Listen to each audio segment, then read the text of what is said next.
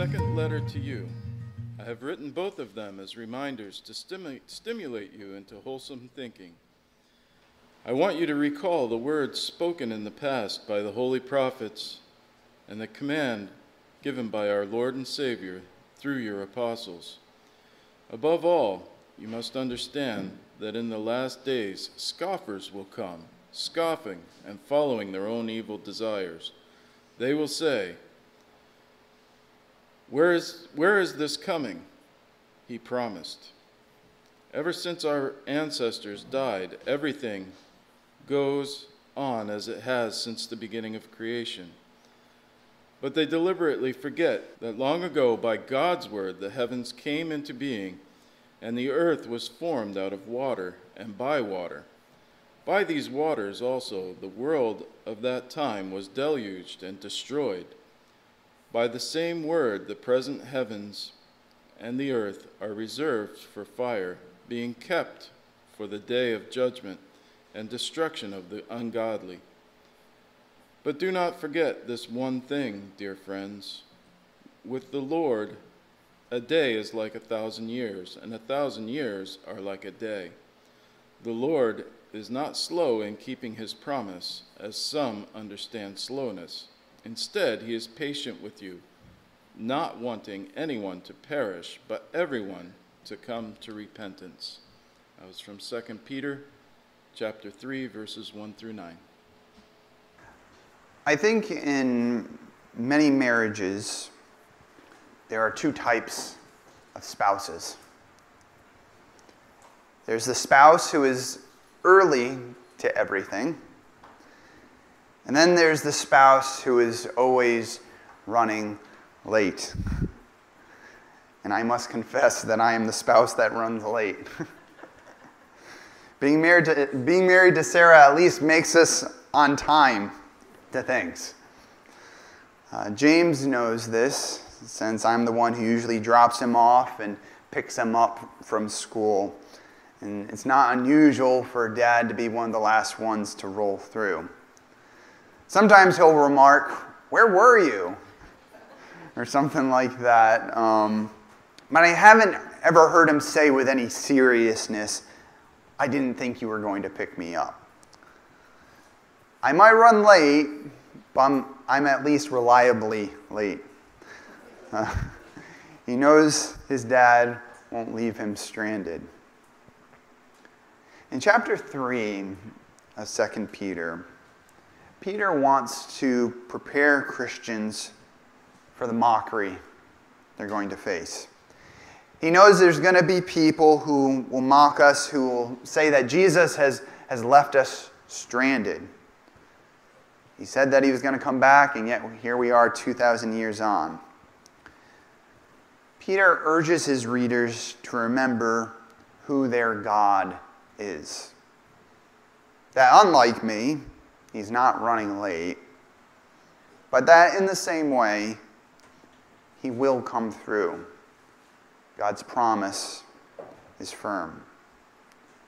So as we look at chapter 3, Peter starts out by noting to his readers that this is his second letter to them. And this would seem pretty intuitive to us because we open up the Bible and we have 1 Peter and we have 2 Peter. However, commentators are not certain that this prior letter, this first letter that Peter's referring to, is necessarily 1 Peter. It's possible he had written some other letters. We don't know that. But it could very well be 1 Peter. And he says that the purpose in this letter and in the first letter that he wrote was to encourage the believers towards wholesome thinking, that they would have wholesome thinking. Now, that's kind of a strange phrase, and it's a little bit of a difficult Greek word to translate, but the meaning there is basically he wants them to have a full, complete, pure understanding that hasn't been spoiled by the philosophies and outlooks of this world. He wants them to have a gospel sort of mindset. And you might remember as we came into 2 Peter, in the first chapter, he talked about how his goal was to refresh their memory. And 2 Peter 1, verse 13, he says, I think it is right to refresh your memory as long as I live in the tent of this body. And specifically, what Peter wants Christians to remember here is the words that they've received from the holy prophets and the words of Jesus that they've received through the apostles. It's interesting, last week I talked about the parallels between Jude and 2 Peter, and Jude also has this sort of exhortation as well. In Jude 1, 17 through 18, he says, But dear friends, remember what the apostles of our Lord Jesus Christ foretold. And then in verse 18, he says something that gets right to the point that Peter's driving towards here, which is, he says, They said to you, in the last times, there will be scoffers who will follow their own ungodly desires. So Jude's warning them, reminding them about how it was foretold that the believers were going to be facing people who are going to scoff, basically make fun of their faith, try to poke holes in it. And Peter's getting to the same point as well, as he's reminding them to remember the words that they've heard, telling them that they were going to face scoffers of this sort. And specifically, what Peter wants to address here is the remarks that are pertaining to the return of Christ. Peter says in verse 4 that these scoffers will say, Where is this coming he promised? Ever since our ancestors died, everything goes on as it has since the beginning of creation. Now, unless you share the Christian worldview, the possibility of Christ returning might not seem so terrible. Because it's been very common in human history for human beings to kind of have this sort of pagan understanding that, okay, people die, and then they fleet off to a spirit world. And, they hash that out in different ways. The Egyptians have their own way of looking at that, the Greeks. People across the world have always had this idea of, well, you die and then you go to like a spirit world and you live there. The thing is that's not the Christian worldview. When you go throughout the Old Testament, when the prophets are speaking about death, when David's talking about death, they don't view death as something where you get to go have basically a second lease on life. It's a pretty dark, silent place. And some would characterize it as a state of sleep, of unconsciousness. But in any case, it's no real life to speak of. And this is not the sort of life that is promised us in Christ. And this is why the reformer John Calvin has this sort of response to this remark. He says, It was a dangerous scoff when they insinuated a doubt as to the last resurrection. For when that is taken away, there is no gospel any longer. The power of Christ is brought to nothing. The whole of religion is gone. Then Satan aims directly at the throat of the church when he destroys faith in the coming of Christ. For why did Christ die and rise again, except that he may sometime gather to himself the redeemed from death and give them eternal life? All religion is wholly subverted, except faith in the resurrection remains firm and immovable. Hence, on this point, Satan assails us most fiercely. The reason why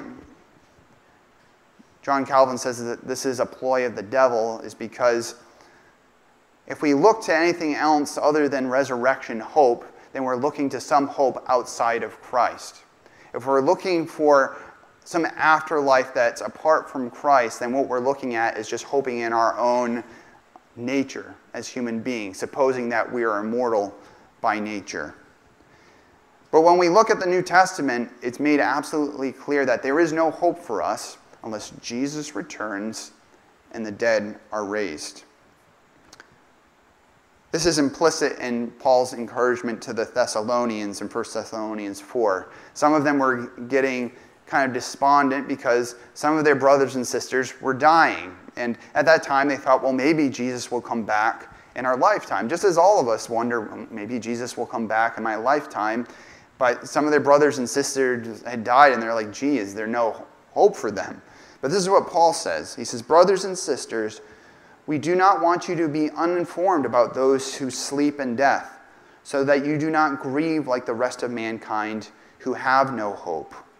For we believe that Jesus died and rose again, and so we believe that God will bring with Jesus those who have fallen asleep in him.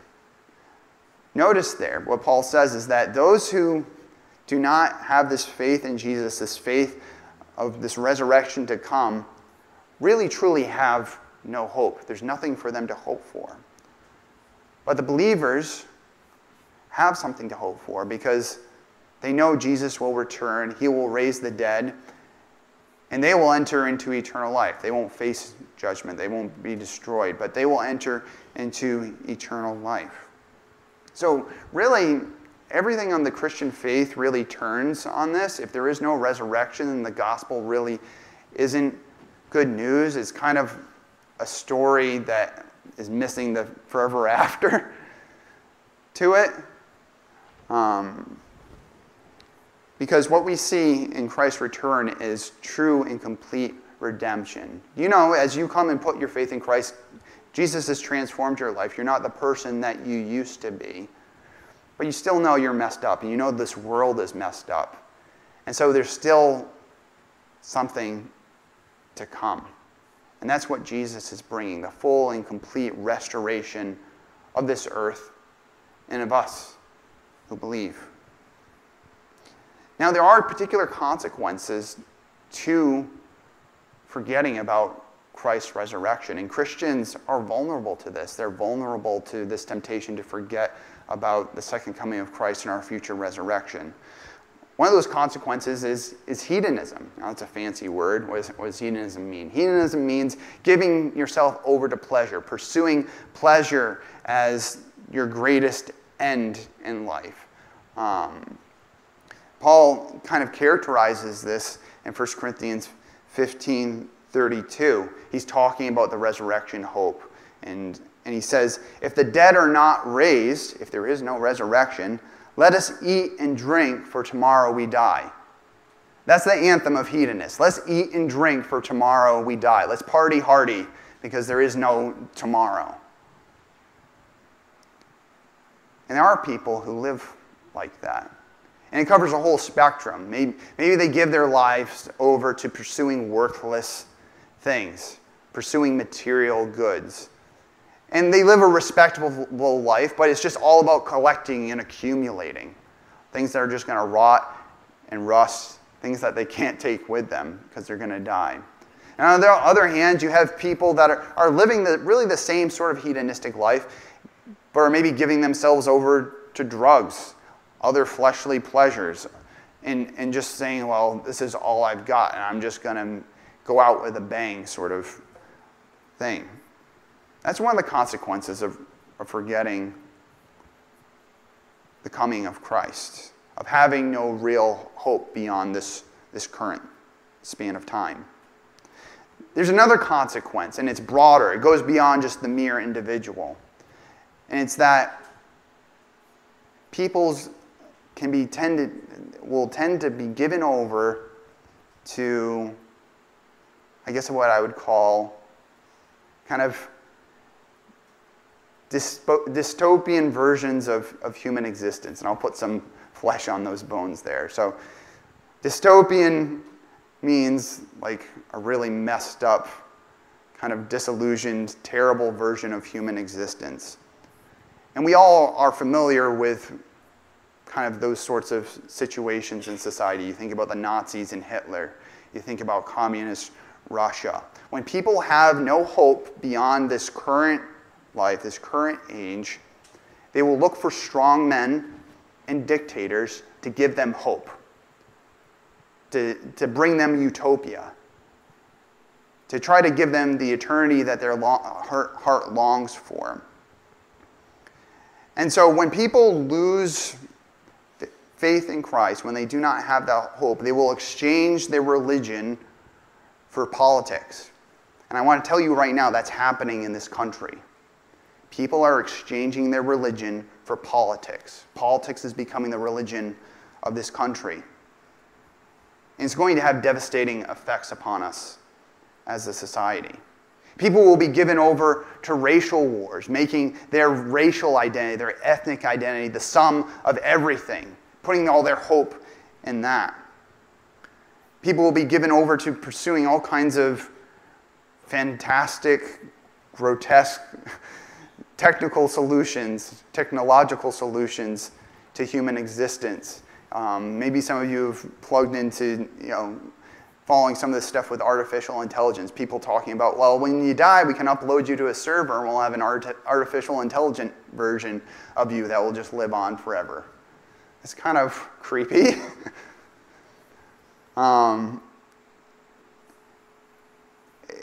These are the kind of solutions that the world comes up with. But there are no real hope.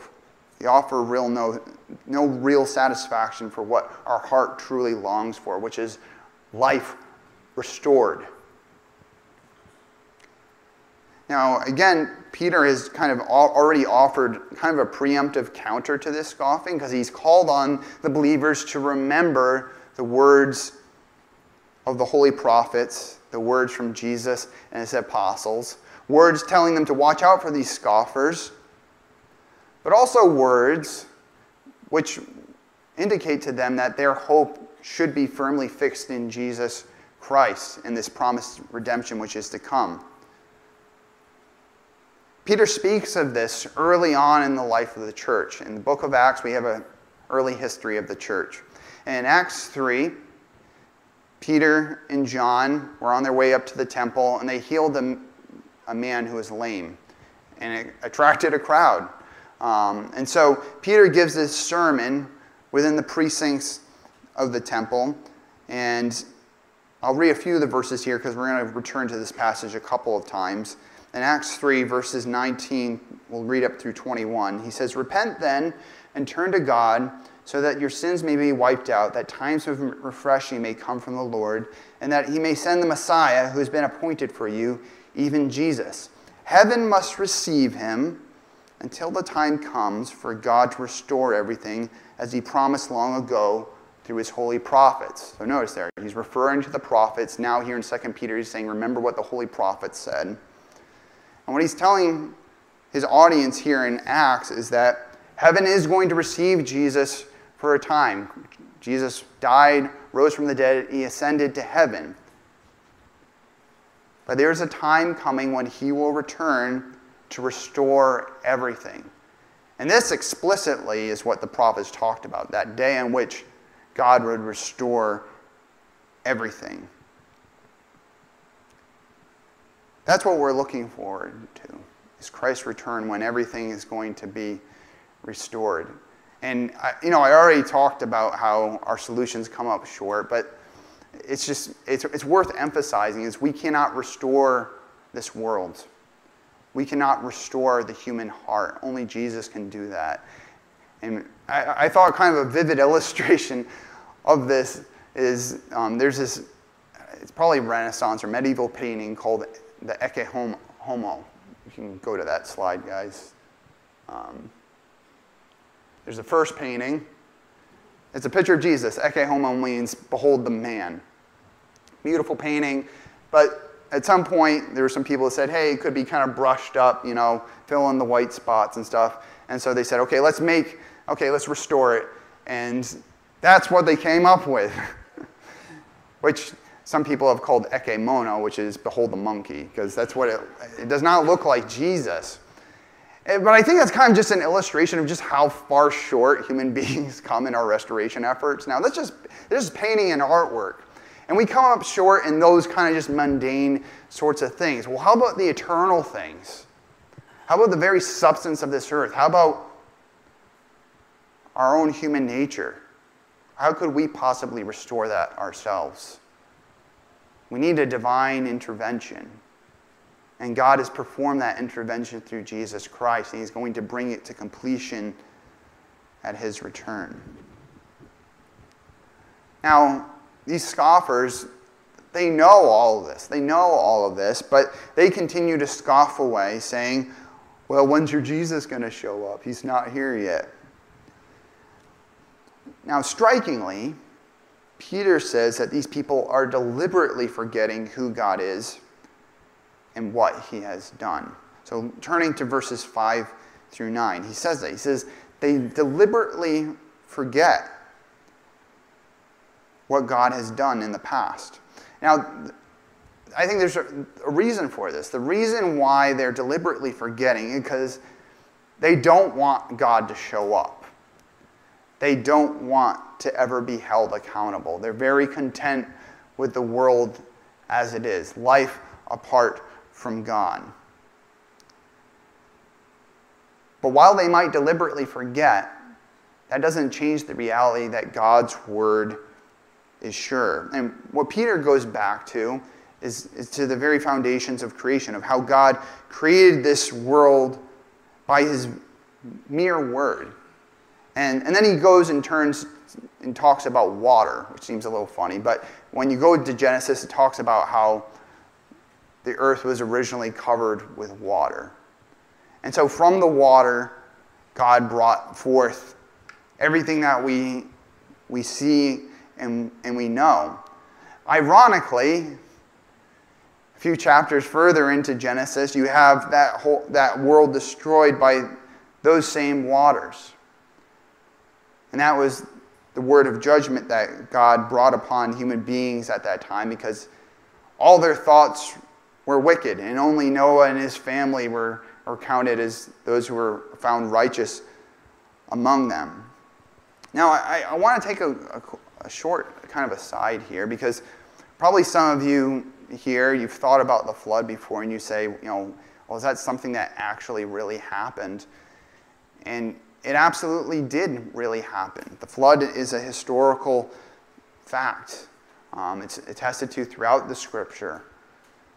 There is debate among commentators about, well, what is the Bible trying to communicate as far as the parameters, the extent, and that covers a whole spectrum. On the one hand, you have a long-standing opinion that it covered the entire globe, wiping out everything. On the other hand, you have those that say, it was regional, it was catastrophic to the people in those areas, but it was divine judgment brought upon them. And then you have views all in between there. And I've looked at all of them. I've looked at all those positions, and it makes your head spin, because I see all the strengths and weaknesses for all of them. And I just want to say to those of you who struggle on questions like this, that it's okay to struggle. It's okay to wrestle with, well, what did happen back then in terms of the science, the nature on the ground. And I think as Christians, we need to be willing to welcome questions and being willing to tolerate some disagreement on questions like this. Because we have to affirm that the Bible is inerrant and infallible, but we don't have to insist that we are perfect interpreters. And we also have to recognize that while science is great, science is not perfect. 1 week they release, coffee will extend your life by 10 years, and the next week they'll say, no, it's going to shorten your life. Science changes, and so you don't want to just base everything on, well, what are the scientists saying? Because that's changing. And so we have to come to the text with humility and being able to tolerate a certain degree of mystery. Because our faith is not based on the particular details of the flood or any other, some of these other things that happen throughout Scripture. Our basis for the faith is Jesus Christ. He's the cornerstone of the faith. If you believe that he was born of a virgin, died, rose from the dead, and that he's coming again, that's the basis of our faith. And when that's your foundation, you can have an open mind about all these sorts of things. And I just want to add just a word of warning against I think there's a certain tendency for us to make our faith depend upon our understanding. This is the reality. You are setting yourself up to stumble if your faith depends on your ability to understand. You are setting yourself up to stumble if your faith depends on your ability to understand. And here's why I say this, because there's going to come points in Scripture when you read something and you're going to be like, I don't understand this. And there might be really great explanations about what you're reading, and still at the end of the day, you don't understand it. And it's something that you're just going to have to take by faith. There's going to be things that happen in your life where you ask God, why? Why did that happen? And you won't have any sort of ability to understand because it just doesn't make sense. And if your faith is based on your ability to understand everything, you will stumble in that moment. And this gets really down to the root of the problem, because the human problem has never been a lack of understanding. The human problem has always been a lack of trust. And this goes back to Adam and Eve. God said, don't eat of the tree of the knowledge of good and evil. The serpent came along and basically said, God's trying to keep you down. God doesn't want you to be as powerful as him. And they're like, gee, I don't understand why God wouldn't let us eat of the tree, basically. That's what they're thinking. This seems pretty good. And they stopped trusting God. We need to trust God in the things that we don't understand, because as he says in Isaiah 55:9, his ways are higher than our ways, his thoughts higher than our thoughts. We can trust. And in that trust, we are able to grow in knowledge, coming from things from a position of faith, seeking understanding. Now, this whole kind of aside here is relevant to what we're talking about here in 2 Peter, because there's this question about why Jesus hasn't come back yet. Doesn't seem to make sense. Why wait so long? Now, all of us here should be grateful that it's taken so long, because none of us would exist if Jesus came back much earlier. So we should be grateful, but we can still ask why. And we might not understand.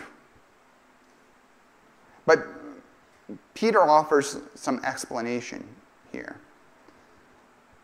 But before he gets to that, he first, just to continue his thought here, he says, God, by his word, brought the world into existence. He flooded the world and brought judgment upon it. And in the same way, in the end, he will bring judgment again upon this world by his word. Except instead of water, it will be fire.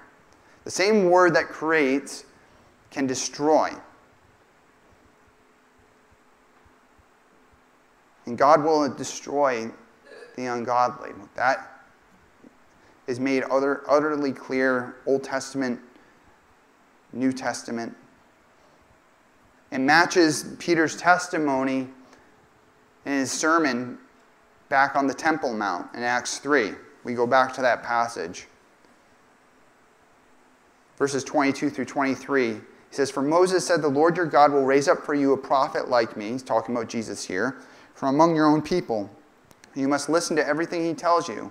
Anyone who does not listen to him will be completely cut off from their people. You go back to the Old Testament, Malachi 4:1. The prophet reports saying, Surely the day is coming, it will burn like a furnace.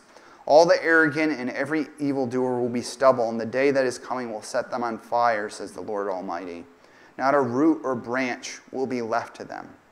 That's why we say the wicked are going to be destroyed. Root and branch, there's not going to be anything left, because Jesus is coming to restore. And so there's two options. Either those who you either come to Jesus, you put your faith in him, and you're made into the person that you're supposed to be, or you're among those who remain in their rebellion, and so you're removed from existence, because God is going to be all in all. There is not going to be any evil left in the cosmos. Only righteousness will dwell. Paul speaks about this justice in 2 Thessalonians 1, verses 6 through 10. He says, God is just. He will pay back trouble to those who trouble you and give relief to you who are troubled, and to us as well. This will happen when the Lord Jesus is revealed from heaven in blazing fire with his powerful angels. He will punish those who do not know God and do not obey the gospel of our Lord Jesus. They will be punished with everlasting destruction. So that means a destruction that you're not coming back from. It's done, over with. And shut out from the presence of the Lord and from the glory of his might, on the day he comes to be glorified in his holy people, and to be marveled at among all those who have believed. This includes you, because you have believed our testimony to you. So that's what Peter says, God's word is sure. And so when he says that Christ is going to return, that this judgment is to come, you can take it to the bank. This is going to happen. He has something more, though, to say to the scoffers. And of course, he's really talking to the believers here. He's using the scoffers as a foil just to prepare the believers here. In preparing the believers, he has two things he wants them to consider. Is one, get some perspective. He basically goes and points out the fact that what might seem long to a human being is not long to God at all. And he alludes to this passage in Psalm 90, verses 2 through 4, where it says, "Before the mountains were born, or you brought forth the whole world, from everlasting to everlasting you are God. You turn people back to dust, saying, return to dust, you mortals. 1,000 years in your sight are like a day that has just gone by, or like a watch in the night." What the psalmist is saying, what Peter is saying, is that our notion of what a long time is not God's notion of a long time. 1,000 years to God is just like a day. It's nothing. And so when we think about Christ's return, it's been 2,000 years on, we could have quite a long ways to go. If you just take a conservative estimate of how old the world is, how long human beings have been existent, before Jesus, that was about 4,000 years. So you could say, well, if Jesus was going to come smack dab in the middle, you'd have 2,000 more years to go from where we are today. Now, I'm not making any predictions here. Having Christians don't do that. But what I am saying is, what seems long isn't long from God's perspective. It's just enough time to accomplish what he's setting out to accomplish.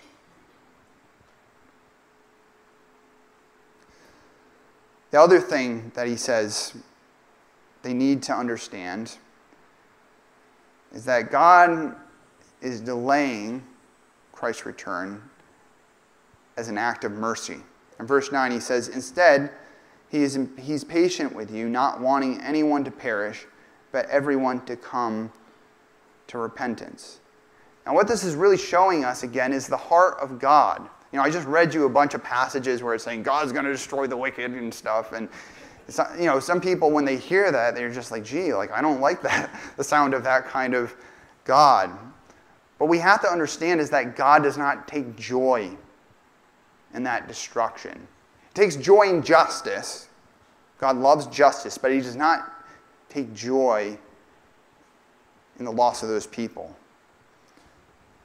In Ezekiel 18, verses 23 and 32, God says, "Do I take any pleasure in the death of the wicked, declares the Lord. Rather, am I not pleased when they turn from their ways and live?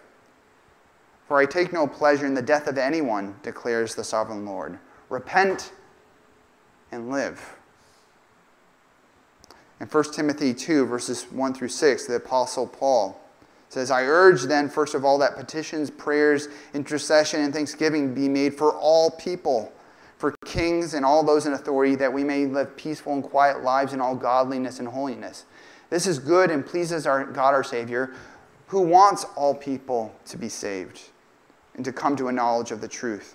For there is one God and one mediator between God and mankind, the man Christ Jesus, who gave himself as a ransom for all people. This has now been witnessed to at the proper time. So God wants everyone to repent. He wants them to live. He doesn't want them to die. The only reason why destruction is a real possibility is because the only way to repent and live is if you turn to the only mediator we have, Jesus Christ. If you're saying, nah, I don't need Jesus, I got this, I'm going to try to restore my life and just stand on my own 2 feet before God, you're not going to have a foot to stand on. Because God is just. And on our own standing, we cannot justify ourselves. But God does desire that all would be justified by turning to Jesus Christ. And so when we ask the question, well, when will Jesus come? We don't have a precise chronological date, but we do have a purpose. Once a certain purpose is fulfilled is when Jesus will come. And Jesus tells us what this purpose is. In Matthew 24:14, he says, "And this gospel of the kingdom will be preached in the whole world as a testimony to all nations, and then the end will come." It's once the gospel has reached all people that then the end will come. Now, I've had some fun reading some Advent Christians from the past, and some of them figured, well, by the year 1900, we will have reached everybody. So Jesus is coming back around that time. And there's been others that have thought along those lines as well. It's like, okay, once we've set a foot on every continent and every country, then we will have reached everyone. That's kind of a naive understanding of reaching the world, though. Because every country is diverse and full of all sorts of people. And we also have to think about people existing across time. There's people who don't exist anymore but existed in the past but who yet heard the gospel. And there's probably people groups that will exist in the future even who are yet to hear the gospel. So we don't know when that work is complete, but that's when Jesus will return, when that work is complete, when everyone has heard the gospel who needs to hear the gospel. Once it's gone out to everyone. Peter, back in that sermon in Acts 3, talks about how Jesus' return awaits our repentance. He says, "Repent then and turn to God so that your sins may be wiped out, that times of refreshing may come from the Lord, and that he may send the Messiah who has been appointed for you, even Jesus." It's really easy to skip over that, but notice how he links together, you repent, the Messiah comes. Now, it's not as though we can speed up the return of Jesus, but that's the condition, is repentance. The fullness of repentance that God is desiring, that's when Jesus comes. And we are employed in that task. Beyond just our own personal repentance and putting faith in Christ, we are employed in that task of bringing the gospel to all nations and to our neighbors. There's plenty of people to reach with the gospel in our community here. We don't have to go overseas to do that. And so what God is calling us to do is to be faithful and pressing into that. We don't worry about when. God knows when. We just worry about the task that he's given us, which is to bring the gospel to all people. And so as it relates to that question of why the delay, why is Jesus taking so long to return, we can now view that in a totally different way, because now we see that every second he gives us is a gift of mercy. It's a gift of mercy for the people that you love in your life who do not have faith in Christ. For all those people we don't know but who are beloved by God across the face of this earth. It's an act of grace and mercy that Christ has not yet returned. And so this is kind of the paradox that we live in as Christians. As John closes out his testimony of his revelation in Revelation 22, he writes that the church says, "Come, Lord Jesus." And that is the cry. That's my cry. I've prayed many times, "Come, Lord Jesus." But at the same time, I can also just as rightly say, thank you, Jesus, that you have not yet returned. Because there are still people who need to hear. Your outlook on your life is shaped by your understanding of who God is. And so if God just set this world spinning into motion and walked away, and that was that, then we really have nothing to hope for beyond what we can carve out for ourselves in the few years we have on this planet. If Jesus is not coming back, then we will live and we will die, and that will be that. Now, some people try to live life on those terms, finding more highs than lows, leaving some sort of legacy. They try to convince themselves that they'll leave some sort of lasting impression, some lasting mark. But here's the uncomfortable truth. The uncomfortable truth is that we will be forgotten by mankind. For a little while, we will be remembered. Maybe especially if we live to see our great-grandkids. But beyond that, we will be like the rest of humanity. A name and a date on a stone. If we worked hard, maybe some accomplishment in a record book. But you, the living, breathing you, will not be known. In the end, the scientists say that the result is the same. That this world will end in fire. And of course, then there will truly be nothing left.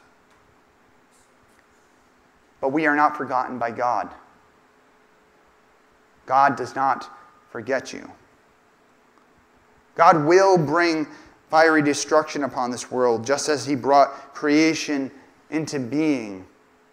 But in the meantime, he has offered us redemption. God sent his Son to this world so that we could be saved from destruction, so that we could live another day and not pass away into oblivion. And we can see this only partly now. We see glimpses of eternity in each other's lives and our own lives. But in the future, complete material, bodily, and spiritual restoration awaits those who will have faith and trust Jesus. For now, we do continue to die, and our world remains fractured. And there are people around us who will say, this is all we got. Play the hand you're dealt. They'll say that the return of Jesus is nothing more than a fantastic dream.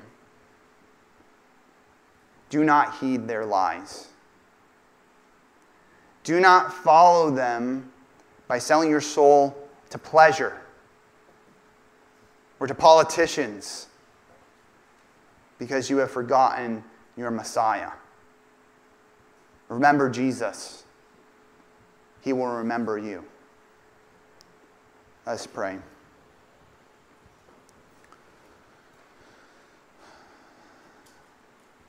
Dear Father, we come before you together to confess that it is so easy for us to forget. It's so easy for us to get our eyes off of looking forward to Christ's return and instead living by that philosophy of eating and drinking for tomorrow we die. Father, as much as we've been given over to that, help us repent. Father, help us live every day under the reality that Jesus is returning and that he is bringing full restoration with him. Help us to live out of that reality, Father. And help us ward off those who would try to squelch our hope. Father, help us to be a light in the darkness as people around us in our society are giving themselves over to pleasures and to destructive powers and government and all kinds of spheres, Father, because they want to be saved that way, Father. Help us to be a light, saying you don't need to do that. Don't destroy yourself like that. Help us to point others to Jesus, Father, so that they may receive that mercy that you're offering while we wait. And Father, we do pray, come Lord Jesus, because we do look forward to his return. But Father, we do thank you for every second more that you give us to reach others with the gospel. And we pray, Father, that as a church and individually, Father, that we would be faithful in sharing this good news with others. We ask this in the name of Jesus Christ our Lord. Amen.